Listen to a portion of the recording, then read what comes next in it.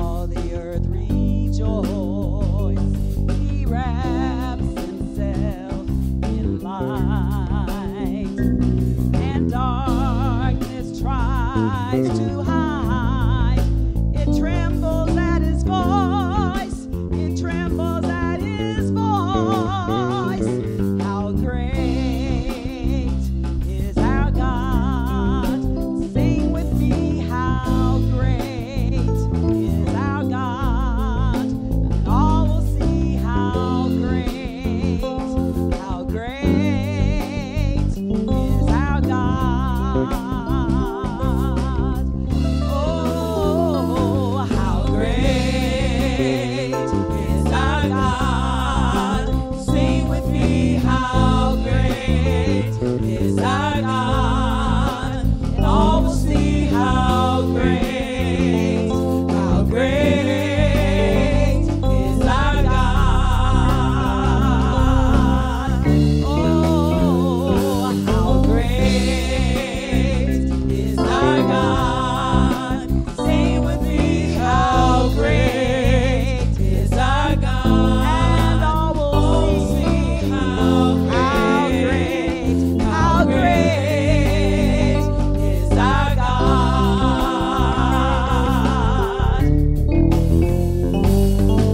Name above all names, you are worthy of our praise, and our hearts will sing how great is our God.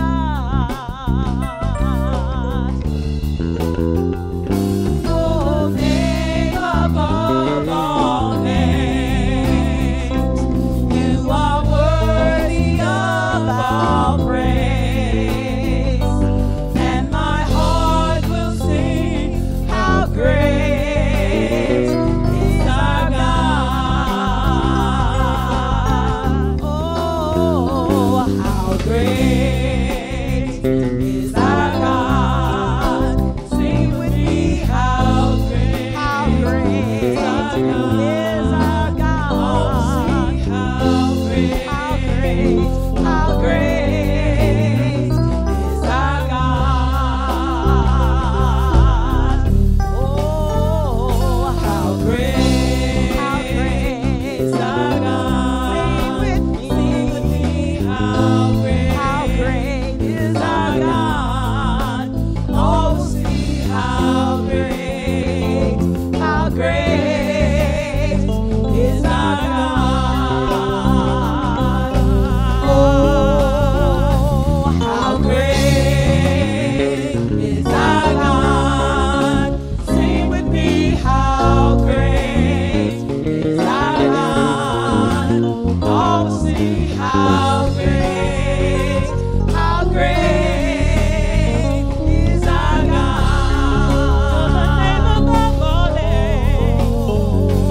You're the name above all names.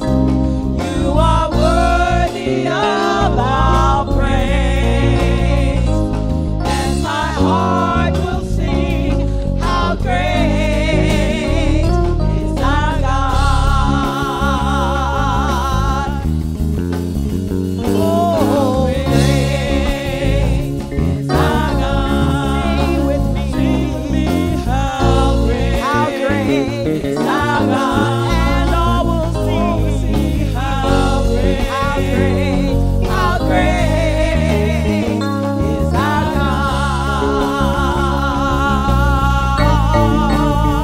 How great is our God.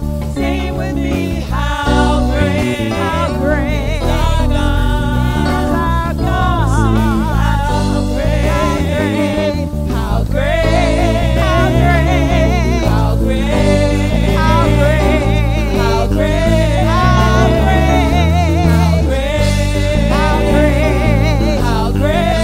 How great is our God.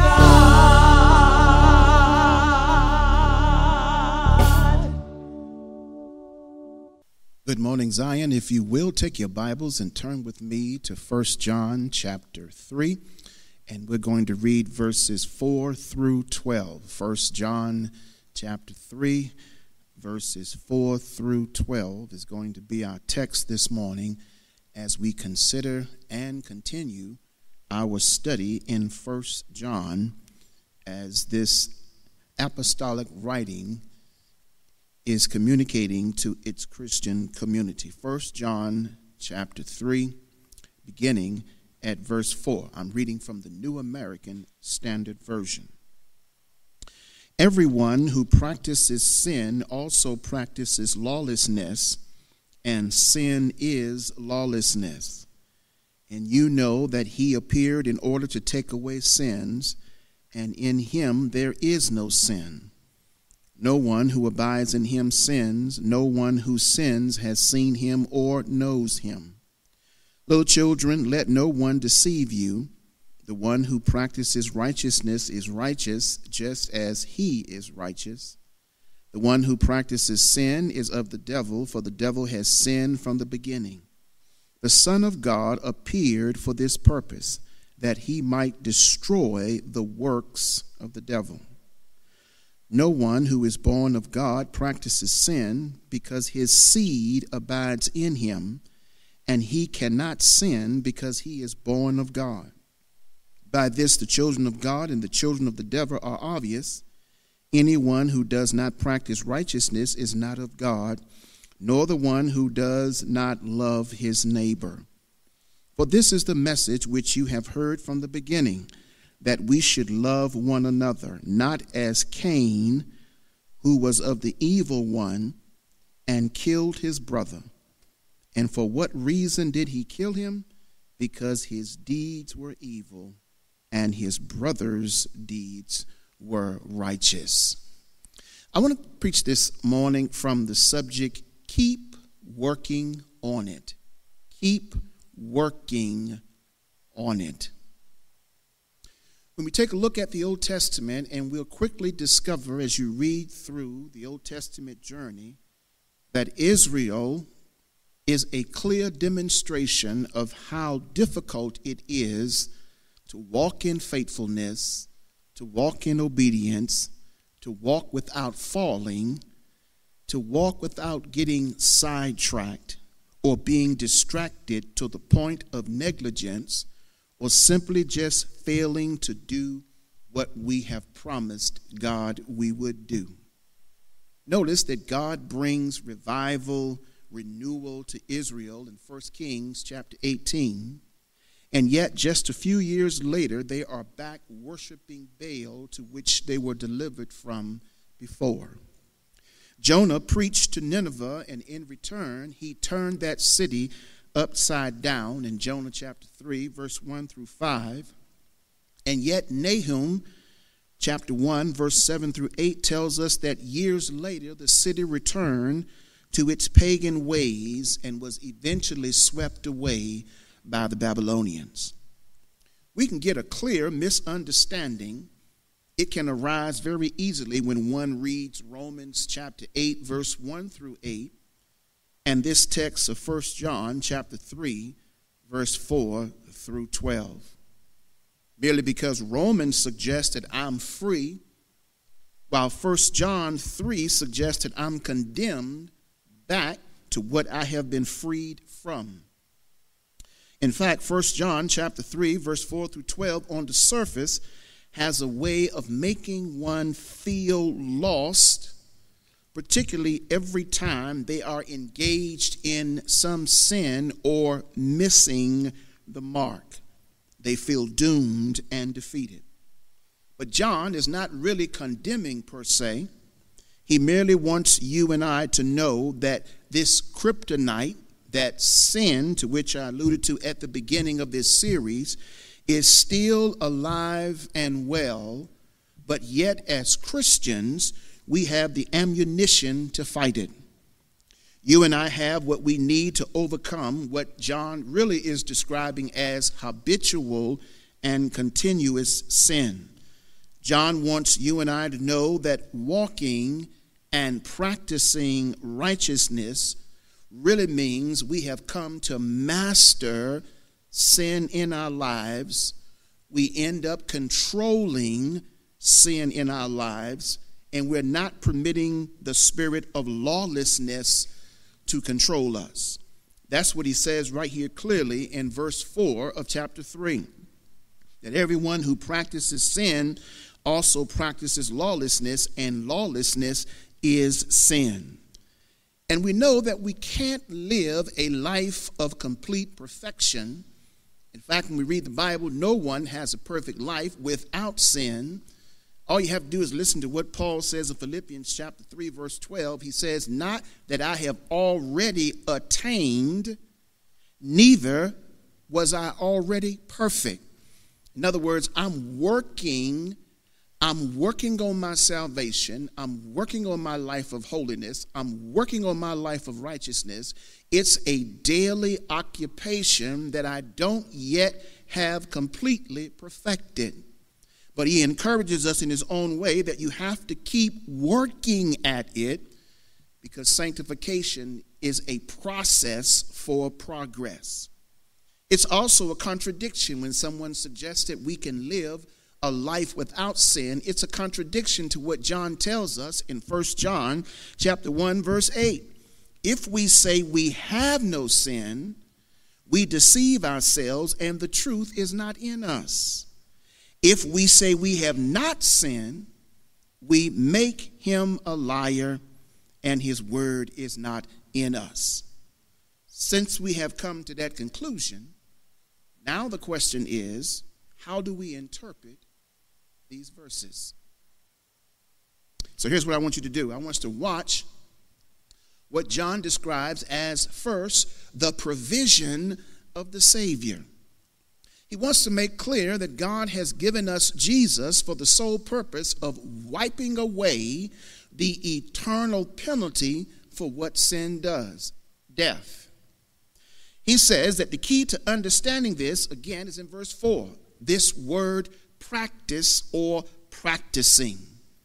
Because there's a difference between someone who knows law and someone who practices law.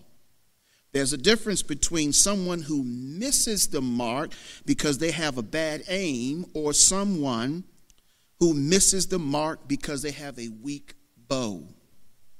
Bad aim could refer to not developing your Christian eye to learn how to hit the target, while a weak bow may refer to not exercising our spiritual muscles to grow that we might be strong enough to hit the target every single time.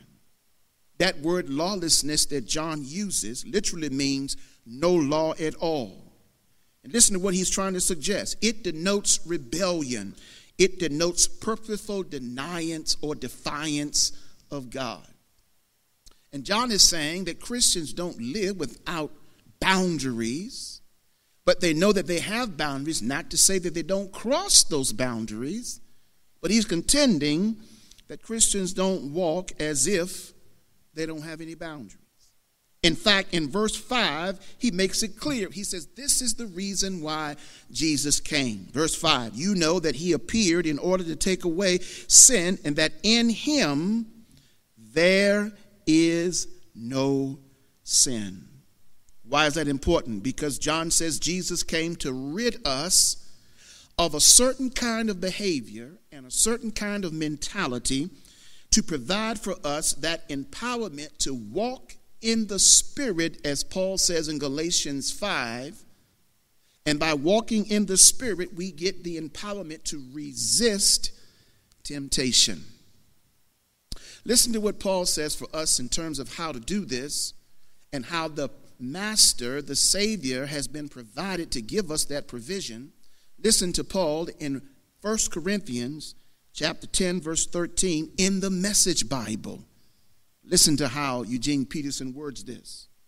No test or temptation that comes your way is beyond the course of what others have had to face. Here's the clear message that Paul is advocating. You're not the only one who struggled at walking in a life of righteousness with God. Just read the Bible.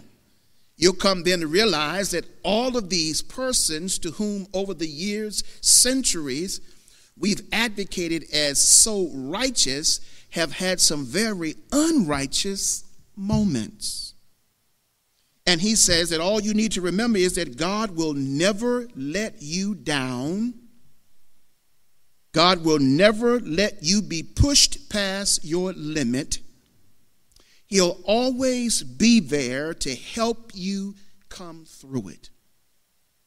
So whenever that moment comes, when I'm about to cross that line, it's a simple expression of a prayer. Lord, I need your help right now. It's recognition that I'm in a weak moment, I'm being challenged by temptation, and I need somebody, some strength other than myself to push beyond this moment of temptation. And what John is saying, that the Father has already made provision in the Son.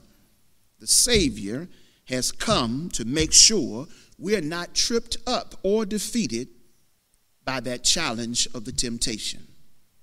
There's not only the provision of the Savior, but in chapter 3, verse 6 through 9, there is the practice of the saints. Listen to what John says in verse 6. No one who abides in him sins. No one who sins has seen him or knows him. Little children, let no one deceive you. The one who practices righteousness is righteous, just as he is righteous. And the one who practices sin is of the devil, for the devil has sinned from the beginning. The Son of God appeared for this purpose, that he might destroy the works of the devil. John is not talking about isolated sin.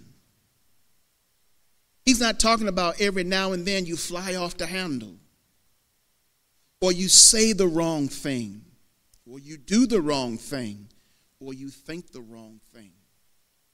John is talking about a habitual, continuous practice of a particular behavior that is contrary to Christian scripture.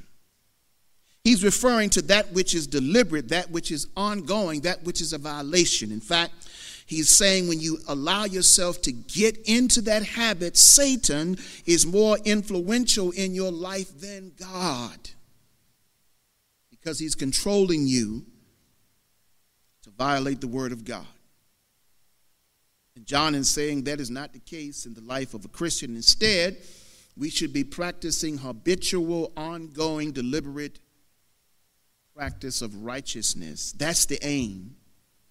And you can hit that aim, says John, every single time when you direct your mind to the things of God.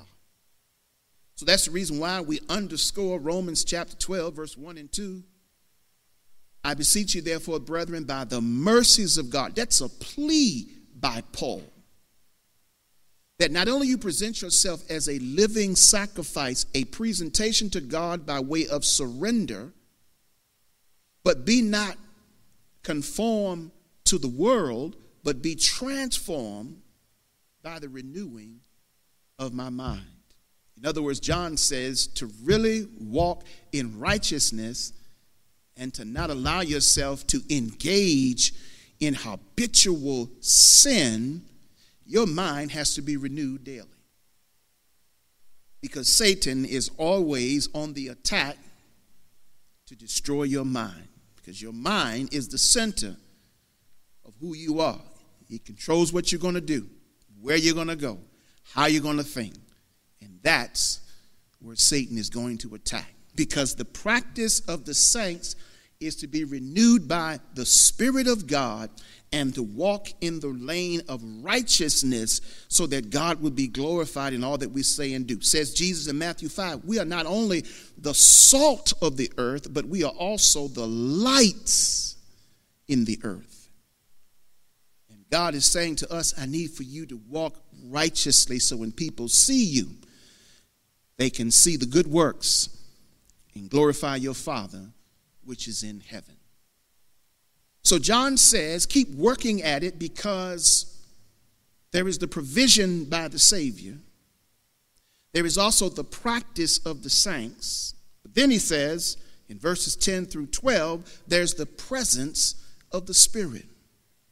And the example that he gives us in terms of the presence of the Spirit happens to be the reference to Genesis chapter 4, the life of Cain. Cain's treatment of his brother Abel. He's contending that the presence of love should tower over the presence of sin, the destructive measure that can injure and even lead to the outcome of death. When you read Genesis chapter 4, you find out that Cain is tremendously upset, but notice he's not upset with Abel, but he's upset with God.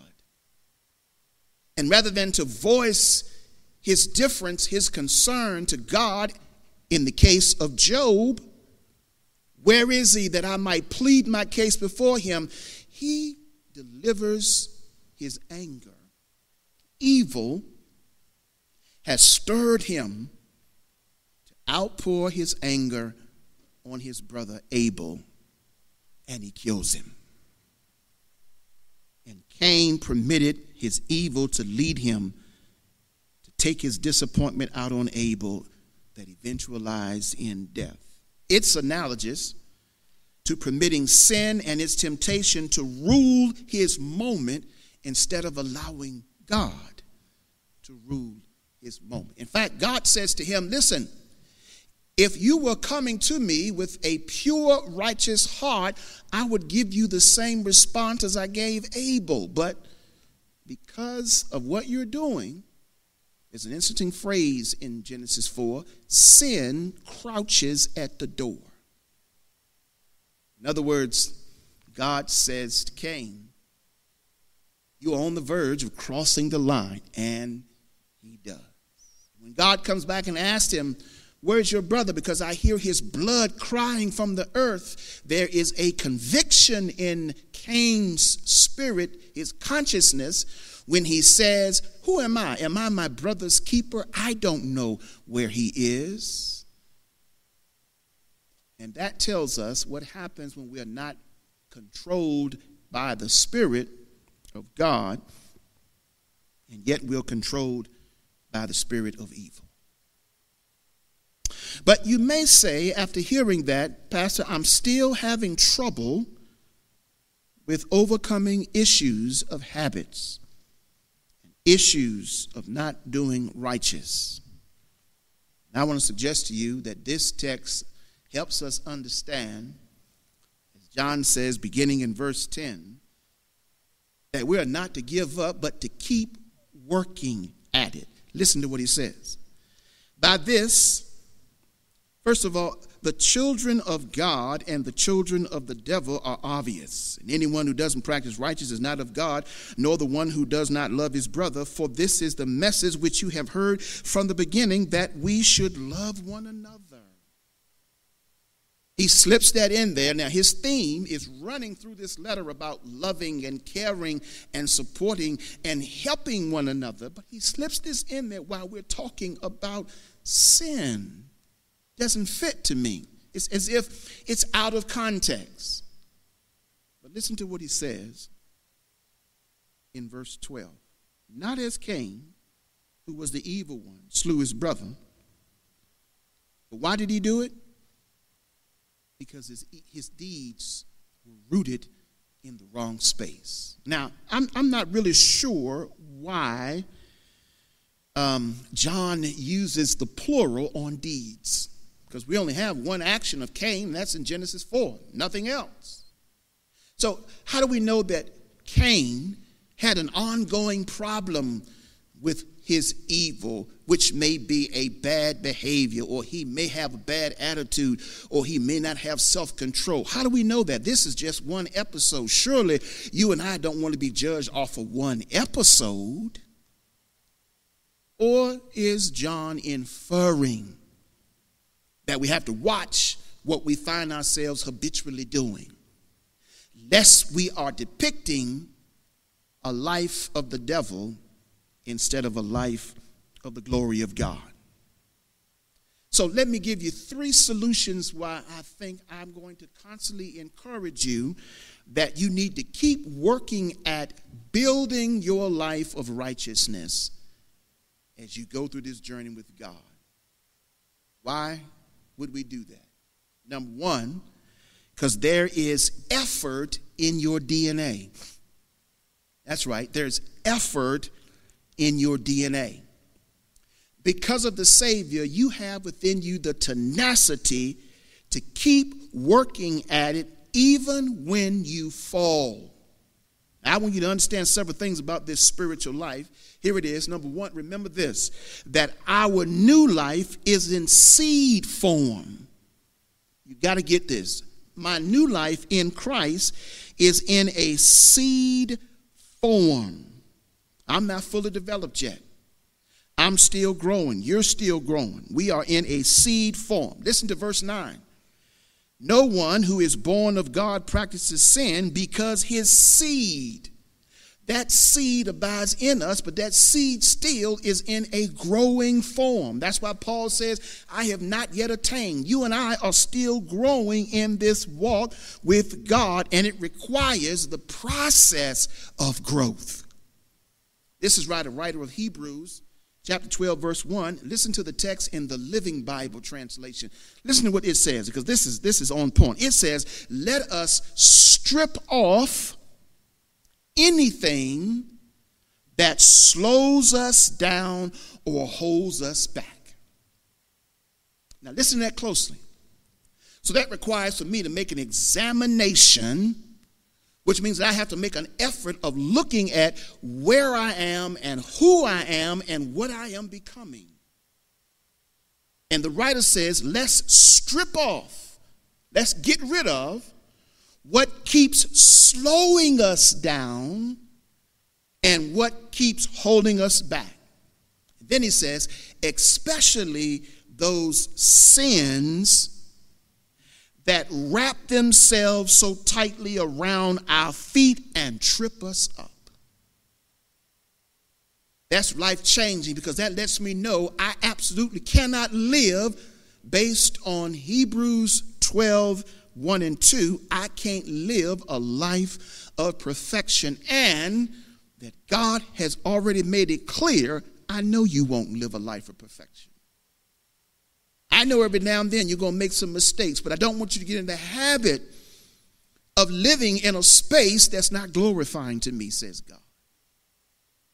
That's why the writer says those sins that wrap themselves, and when they wrap themselves around your feet, there's an intention. Not only to trip you up and make you fall, but to keep you down while you are down. And so John says, keep working at it, because in your DNA, inside of you, is a spirit of effort. That means I got to work on it day in and day out until I perfect or get rid of what's trying to slow me down and hold me back. Paul calls that, in Romans 7, he calls that unredeemed humanity.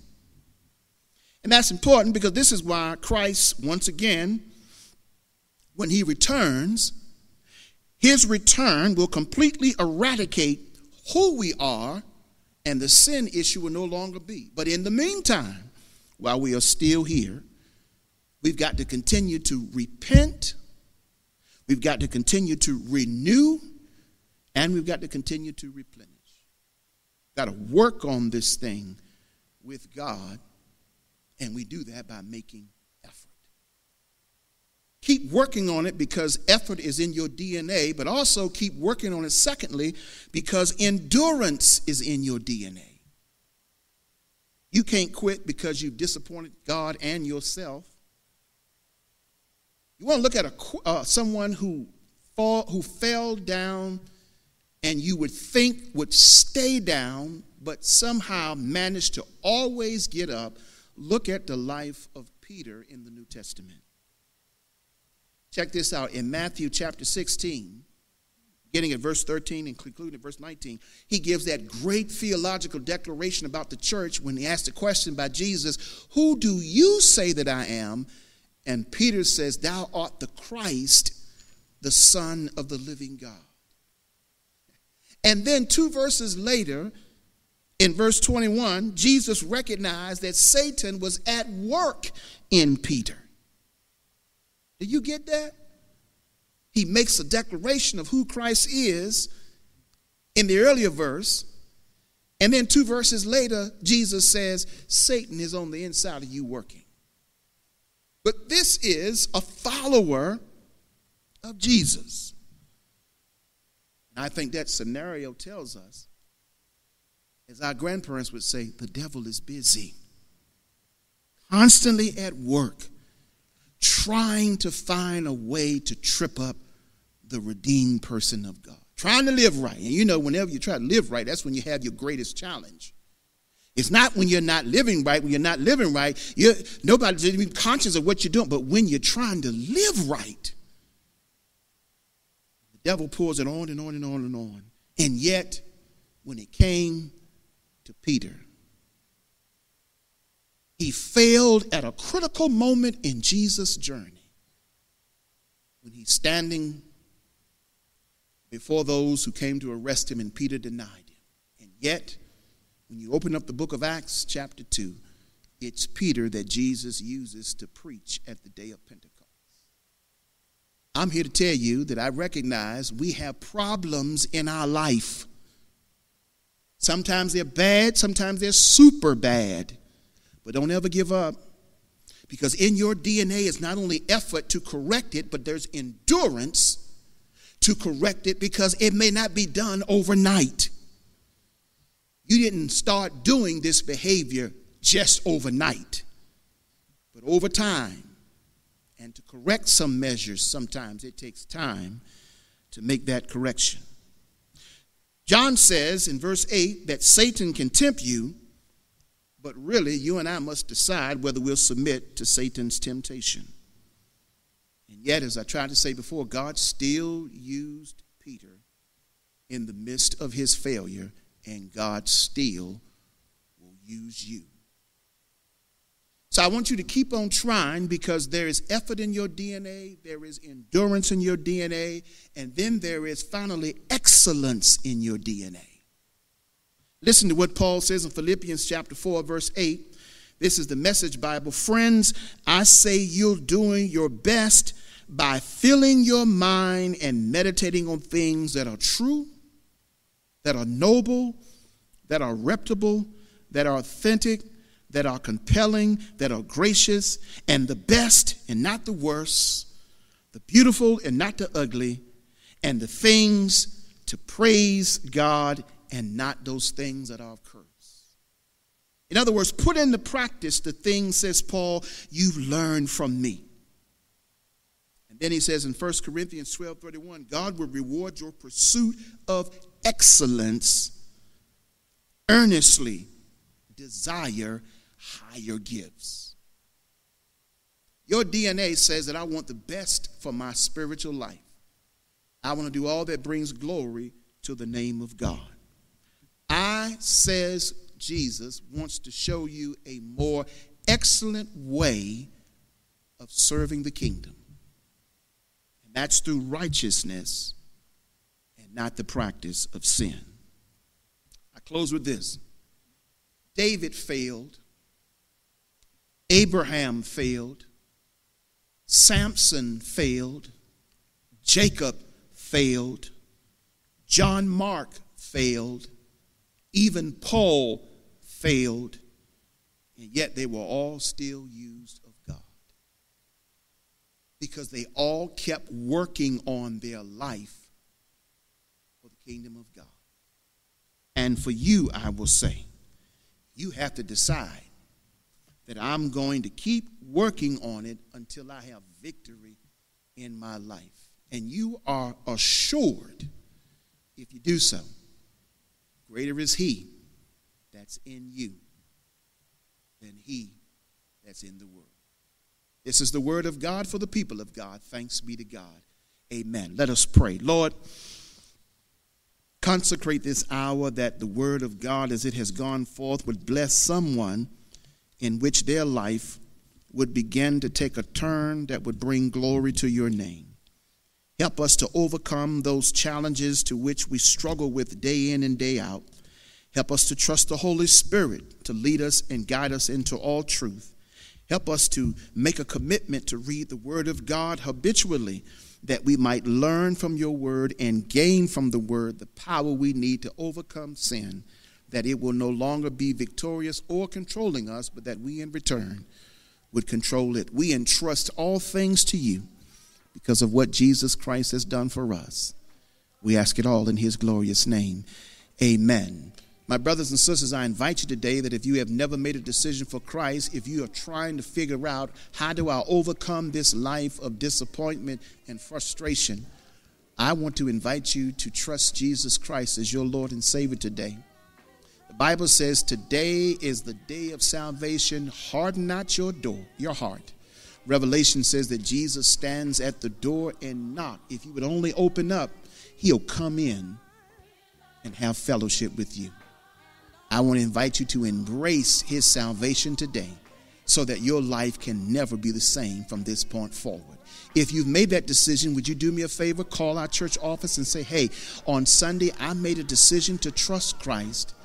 And from this day forward, I'm going to believe by faith that my life is going to grow into what God would have me to be. We're going to rejoice with you. We're going to invite you to become a part of this church family, for we want to be a part of your life as well.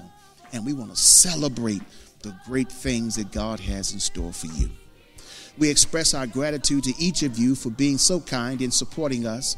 And right now, we encourage you to take out your electronic device, and if you so do, if you would, pay your tithes and offerings by way of e-giving. Either you go to our church website and do that, or on your phone, text giving.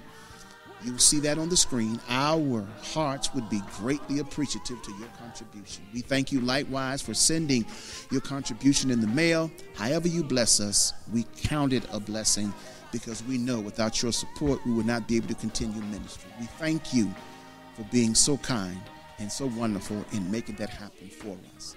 Not only is this the day that the Lord has made, and we're going to rejoice and be glad in it, but we want to convey to you that God loves you, and so do I. From this day forward, have a blessed, wonderful week in the Lord, and always remember that the best is yet to come. In Jesus' name, amen.